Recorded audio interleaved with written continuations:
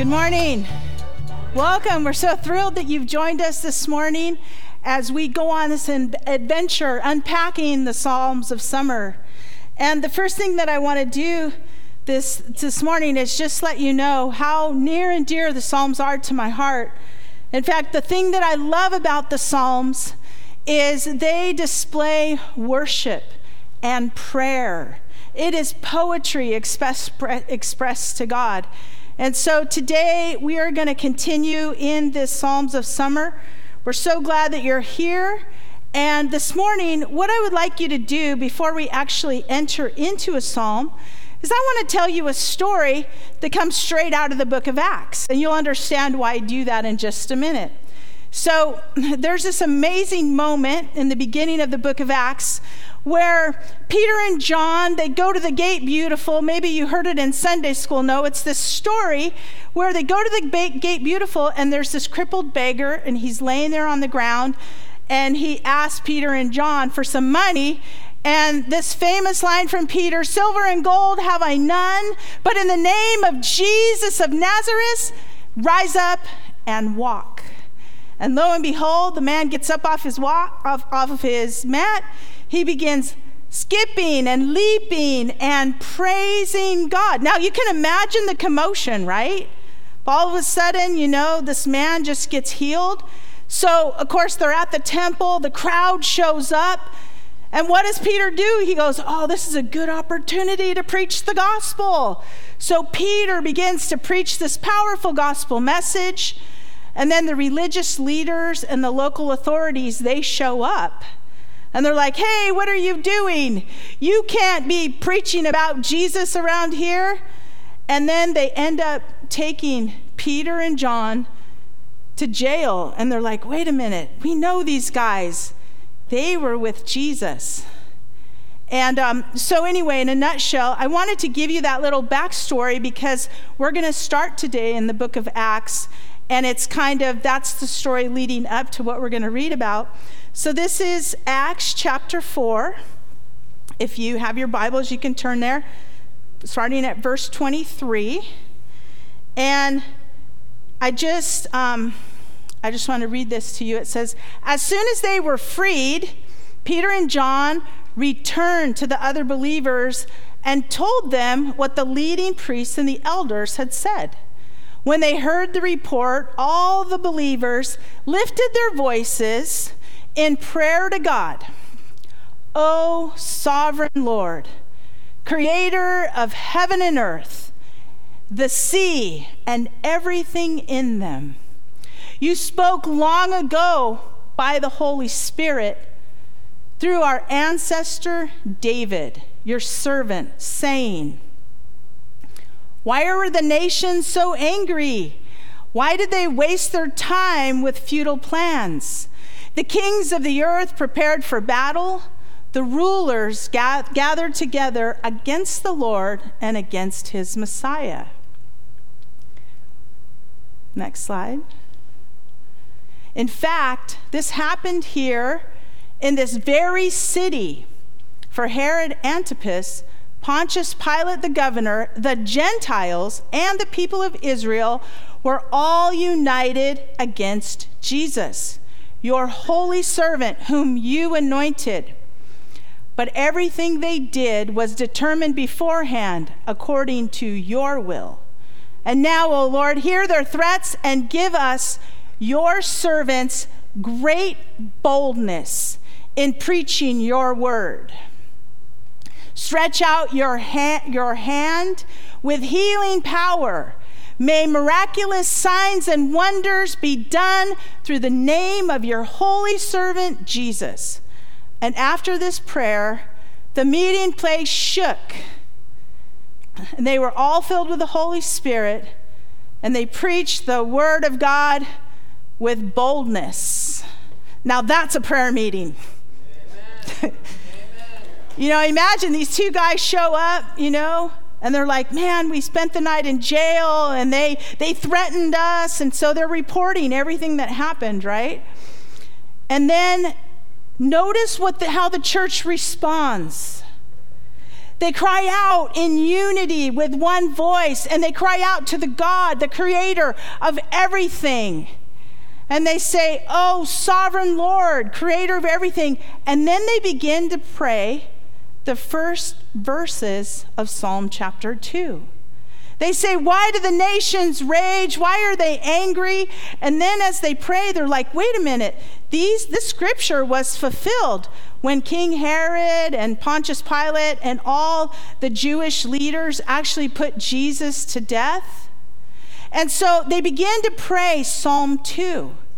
And so one of the things that I'd like you to take away from the message today is that Psalms are good fuel for your prayers. Psalms are good fuel for your prayers. The ancient church, they prayed Psalm 2.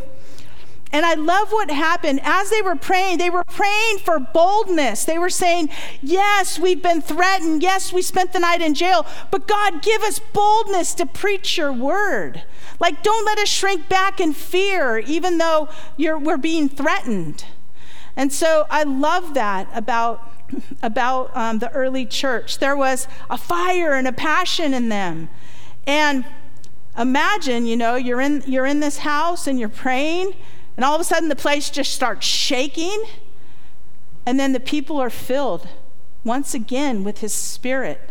Why? Because the Holy Spirit comes upon us and he gives us boldness and power to preach the gospel, to heal the sick, to do the work of the ministry. And so here are God's people in this powerful prayer meeting. And one of the things that I want to sow into your hearts today as I share this message is that I believe that God is inviting his people to become passionate prayer warriors, just like the early church. And if you look at the Old Testament, way back in Isaiah, it actually says that I have called my house a house of prayer for all nations. And I believe that God is wanting his people to come together and to pray whenever we're facing difficulty or persecution of any kind. And the other thing that it promises there is that there's joy in the house of prayer. Can you imagine if you were in that prayer meeting? They weren't afraid. They weren't in the corner cowering. They were filled with joy. They were filled with unity. And they were asking God, give us boldness to go and to keep going and preaching your word. And so I believe that God is inviting this church to become passionate world changers for Jesus. And one of the ways that you do that is through prayer. And one of the things that you can do is pray the Psalms. So that's our beginning. And now what I'd like to share with you is actually a little bit of, I always like to share a little bit of my story with you. One of the things that happened to me, and one of the reasons why I absolutely love the Psalms, is because back in the day when I was on the mission field and I was learning how to pray, I'd actually come here to the States and someone had given me a little book, and it was 5 Psalms and a proverb. And so I took that little book and I decided I'm gonna read this and I'm gonna pray this every day. And I actually did it for many years. And I would put that book in my pocket, and then I would go walk out on the dust fields out there in Mexico. And I would open the Psalms and I would read them out loud, and I would pray and I would cry and I would pour my heart out to God, and I would just read through the Psalms. And then once I did it, I circled all the way through 1 month, and I just start back at Psalm 1 and Psalm 31, and it was a time of marinating and saturating myself with the Psalms. And I feel like when I did that, I began to learn the language of worship and of prayer. And I began to get in touch with some emotions, because the Psalms, if you read them, they're jam-packed full of emotions. And here's the thing, you can find every human emotion in the Psalms. There's depression, and there's anxiety, and there's anger, and there's rage, and there's also joy, and there's hope, and there's peace. And so the Psalms are such a rich place to learn how to worship. And as a matter of fact, David, he wrote quite a few of the Psalms, and he was called a man after God's heart. And if you want to become a man or a woman after God's heart, learn to allow the Psalms to grip your heart, to fill your heart, and use the Psalms to pray and to worship God, because I feel like that's where I learned the language of prayer and worship, was in the Psalms. And there's one psalm, it says in Psalm 62 in verse 8, it says, "Trust in him at all times, you people. Pour your heart out before him. God is a refuge for us." And I feel like that's kind of what I learned how to do in that season in my life. Pour my heart out to God. When I was afraid, when I was sad, when I was frustrated, when I didn't know what to do, I would just go and I'd pour my heart out to God. And he would bring solutions. He would bring hope. He would bring peace in the midst of crisis. And I love what it says in Psalm 5, verse 3. It says, "Listen to my voice in the morning, Lord. Each morning I bring my requests to you and wait expectantly." And I feel like if you start your morning, you come to God, and you're like, "Lord, this is what it is. This is what's going on in my life. I'm going to lay it before you, and I'm going to wait expectantly to see what you're going to do, how you're going to change me, how you're going to change my circumstances, how you're going to show up in different ways in my life."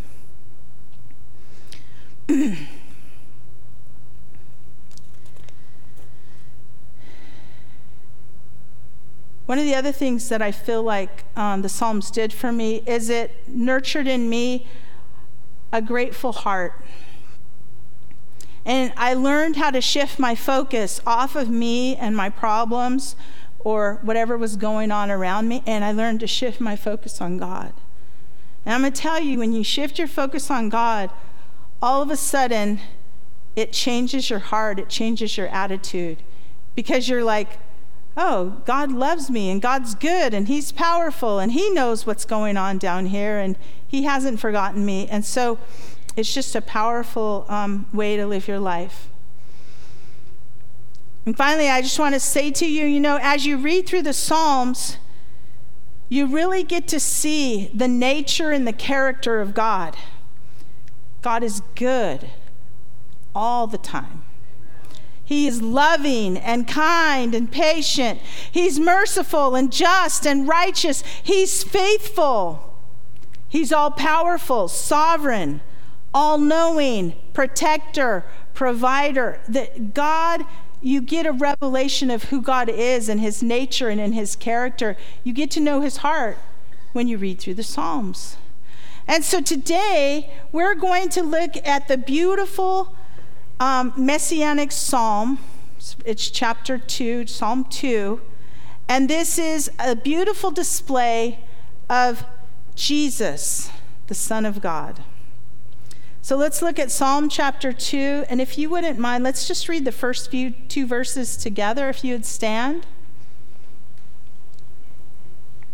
Just read these first two right here. Read with me. "Why are the nations so angry? Why do they waste their time with futile plans? The kings of the earth prepare for battle. The rulers plot together against the Lord and against his anointed one." And you may be seated. And I'll continue in verse 3. It says, "Let us break their chains," they cry. "Free ourselves from slavery to God." But the one who rules in heaven laughs. The Lord scoffs at them, and then in anger he rebukes them, terrifying them with his fierce fury. For the Lord declares, I have placed my chosen king on the throne in Jerusalem, on my holy mountain. The king proclaims the Lord's decree. The Lord said to me, "You are my son. Today I have become your father. Only ask, And I will give you the nations as your inheritance, the whole earth as your possession. You will break them with an iron rod and smash them like clay pots. Now then, you kings, act wisely. Be warned, you rulers of the earth. Serve the Lord with reverent fear and rejoice with trembling. Submit to God's royal Son, or he will become angry, and you will be destroyed in the midst of all your activities. For his anger flares up in an instant. But what joy for all who take refuge in him. And wow, there's a lot of emotion in those scriptures. And so I just kind of want to go through it a little bit today. And as you recognize why I read Acts chapter 4, it's because they prayed those first 2 verses, and then they expressed how those verses were fulfilled. But honestly, I was thinking back to 2020 and even 2021, and as I looked around at the chaos and all the craziness that was going on in our world, I felt like there was anarchy, and it was very unsettling. It was very disturbing. And I remember, seeing the vision, the images. A lot of us saw, Portland got taken over, and people were burning businesses and pulling down statues. And I was just like, God, what is going on? Why do the nations rage? Why are they so angry? Why is there all this violence and hatred and strife and murder and division? I'm like, God, what is going on with this nation? But anyway, this psalm came to my heart, and I thought, man, the people are rising up and they're angry. And the thing that I love about this psalm is there's kind of like this back and forth. It's like there's the angry mob, there's the powerful kings and leaders of the earth that are looking, for these hostile takeovers, and they're greedy for power and for money, and there's all this stuff going on. And then there's God, and he shows up on the scene. And so anyway, I just began to I felt like in that time, I really began to cry out to God for our nation, and not just for our nation. Because here's what God, as I meditated and as I thought about everything that was happening, and like the whole world is on lockdown, and I'm looking around, and I started to think about it. When there is an evil dictator who is in power and authority over a nation, and I don't care what nation it is, what happens? The people suffer. They live under oppression. They live under tyranny. They live under, there's no justice in the land. And the people live in poverty. And so I just have been thinking about, and yet when you have a righteous ruler, a righteous judge, you have someone who loves the people and cares about the people, that has a trickle-down effect too. It creates peace and prosperity in a nation. And so as I was just praying and crying out to God for our nation and just asking him, Lord, what are you doing?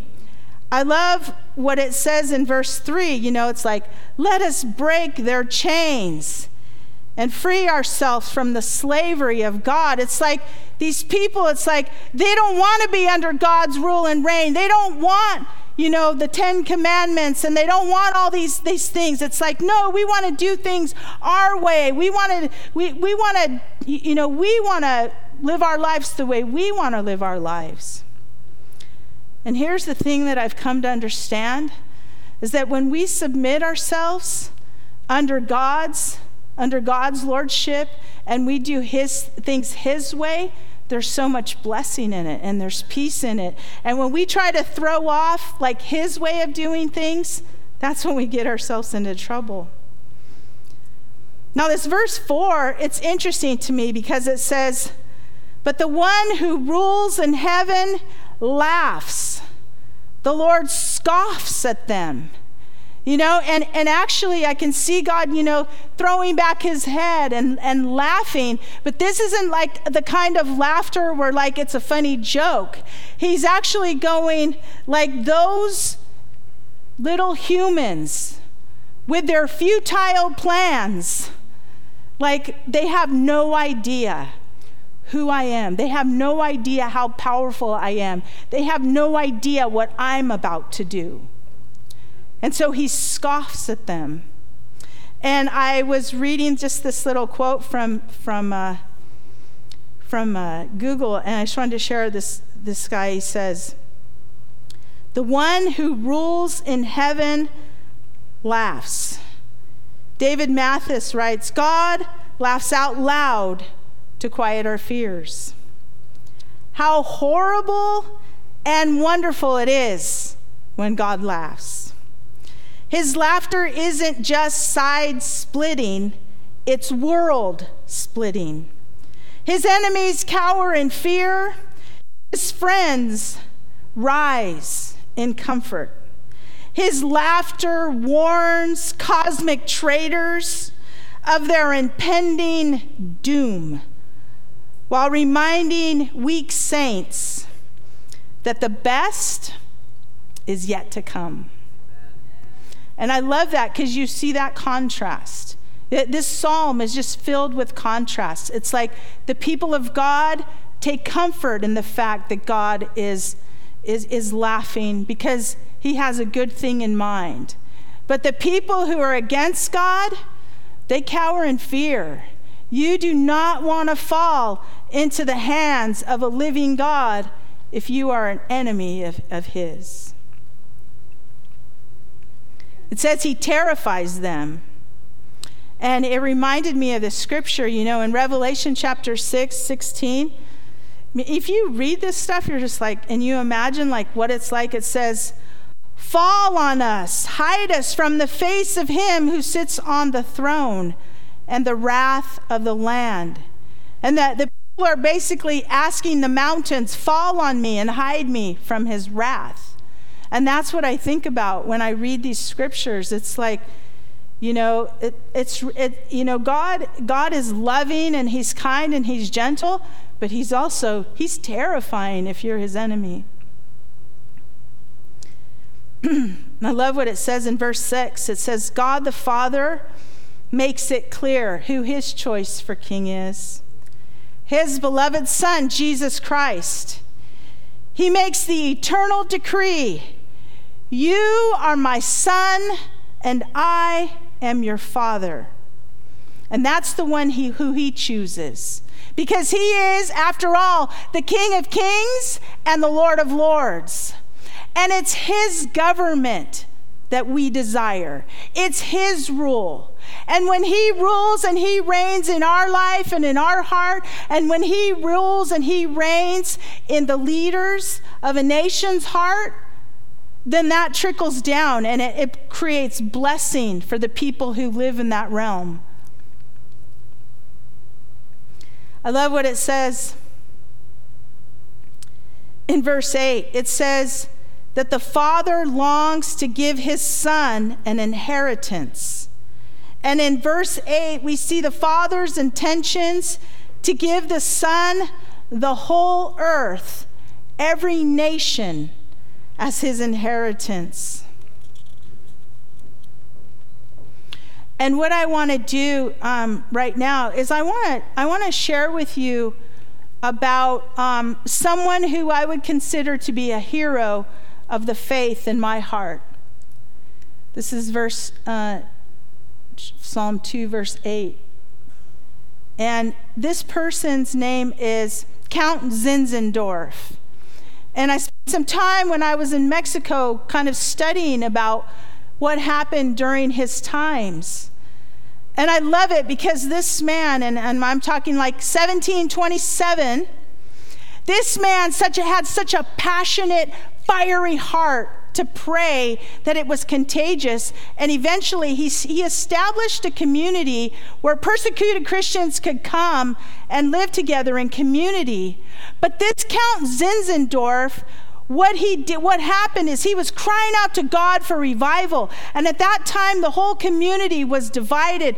The Christians, they couldn't get along because they were from different denominations.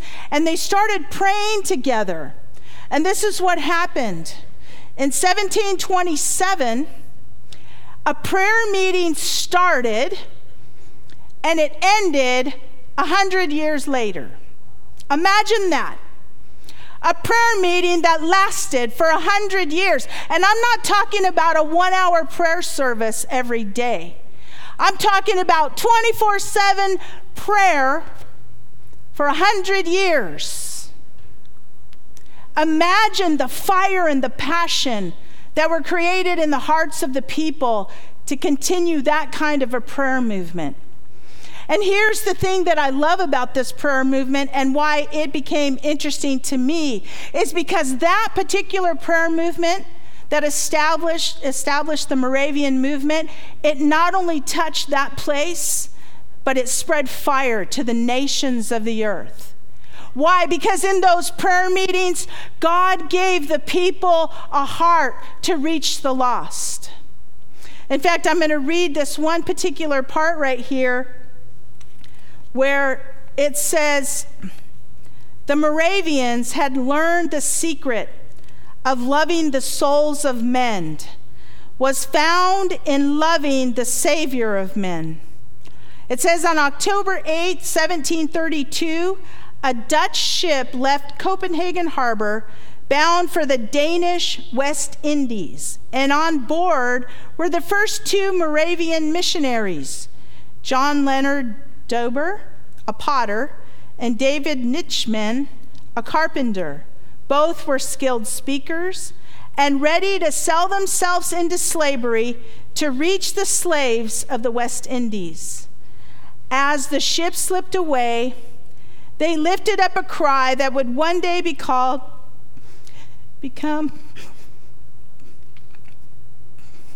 the rallying call for all the Moravian missionaries.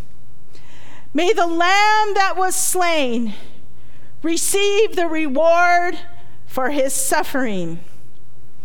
The Moravians' passions for souls was only surpassed by their passion for the Lamb of God, Jesus Christ. Now that's a prayer meeting. And I want to invite all of us. One of the things that God laid on my heart as I prepared this message is that we would become those kind of people of prayer, that we would become prayer warriors, and that we would allow God to lay his passion, his burden on our hearts for the people around us, for our city, for our community, for those who are in poverty, for those who are orphans, for the widows, and even for the drug addicts and the people that are in big trouble. That we would become people of prayer that passionately love Jesus, and we passionately love the people around us.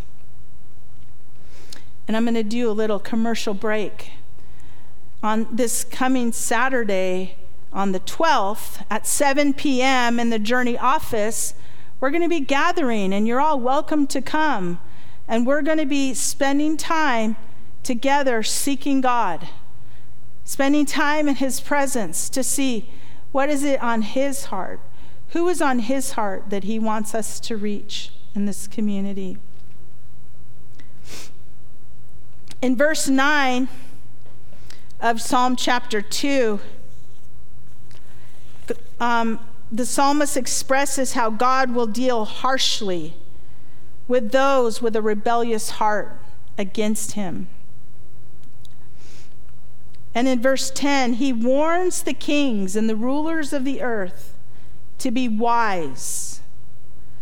And so I think, sometimes, when I see evil people in power, or I see people doing things, that just really break my heart, I live with this hope and with this confidence that God is going to deal with that person.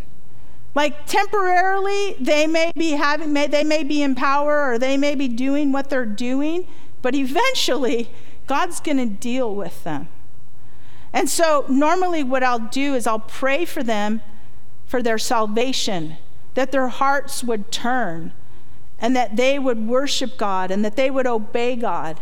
But then I also ask that God would remove him, because even in Daniel it says God is the one who brings kings into power, and God is the one who takes them out and sits them down too.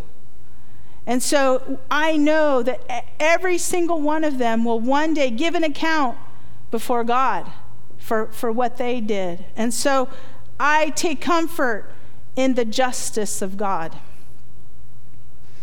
I love verse 12. It says, "Submit to God's royal Son, or he will become angry with you, and you will be destroyed in the midst of all your activities." Submit to God's royal Son. In some translations, it says, "Kiss the Son, lest he be angry with you." And this idea of kissing the Son very much has to do with worship. It's like kiss him, submit to him, bow to him, kiss his feet in reverence, in awe, in adoration of God. Or else he'll become angry and you'll be destroyed. And so here's the thing that I understand, and it's become ever more clear to me. Not only is Jesus Christ our Savior, but he's our Lord. And as our Lord, we should submit to him. We should honor him. We should worship him. And most of all, we should obey him. And when we do things his way, there's so much beauty in it, and there's so much power in it, and there's so much grace in it. But when we rebel against God and we become his enemy, whoa, that is a scary thing. And we don't ever want to be in that kind of a position. But I love how this ends. It says, "But what joy for all who take refuge in him." And so there's so much joy in God's presence. When we take refuge in him, when we run to him, there's joy, there's safety, there's peace, there's love. Because he loves us and we're his children. But if we're against him and we're not taking refuge in him, that I wouldn't want to be in those people's shoes, honestly. And so finally, I just want to say, when presidents and prime ministers submit to God and fear him, it has a positive effect on a nation. It brings peace and prosperity and righteousness and justice. But when a nation is ruled by dictators, the nation suffers oppression and poverty and injustice. And if a leader doesn't submit, eventually he will be removed from power and experience God's wrath. And we can take comfort in that. And I guess I just want to end this message by saying, may this message move you to find hope and comfort and the revelation of God's heart in the Psalms. May you become a surrendered worshiper of God. May God share with you his heart for a certain people group. Maybe it's children or teenagers, orphans, the lost. May he guide you to do something, to reach out to that group, to help them and bless them and support them.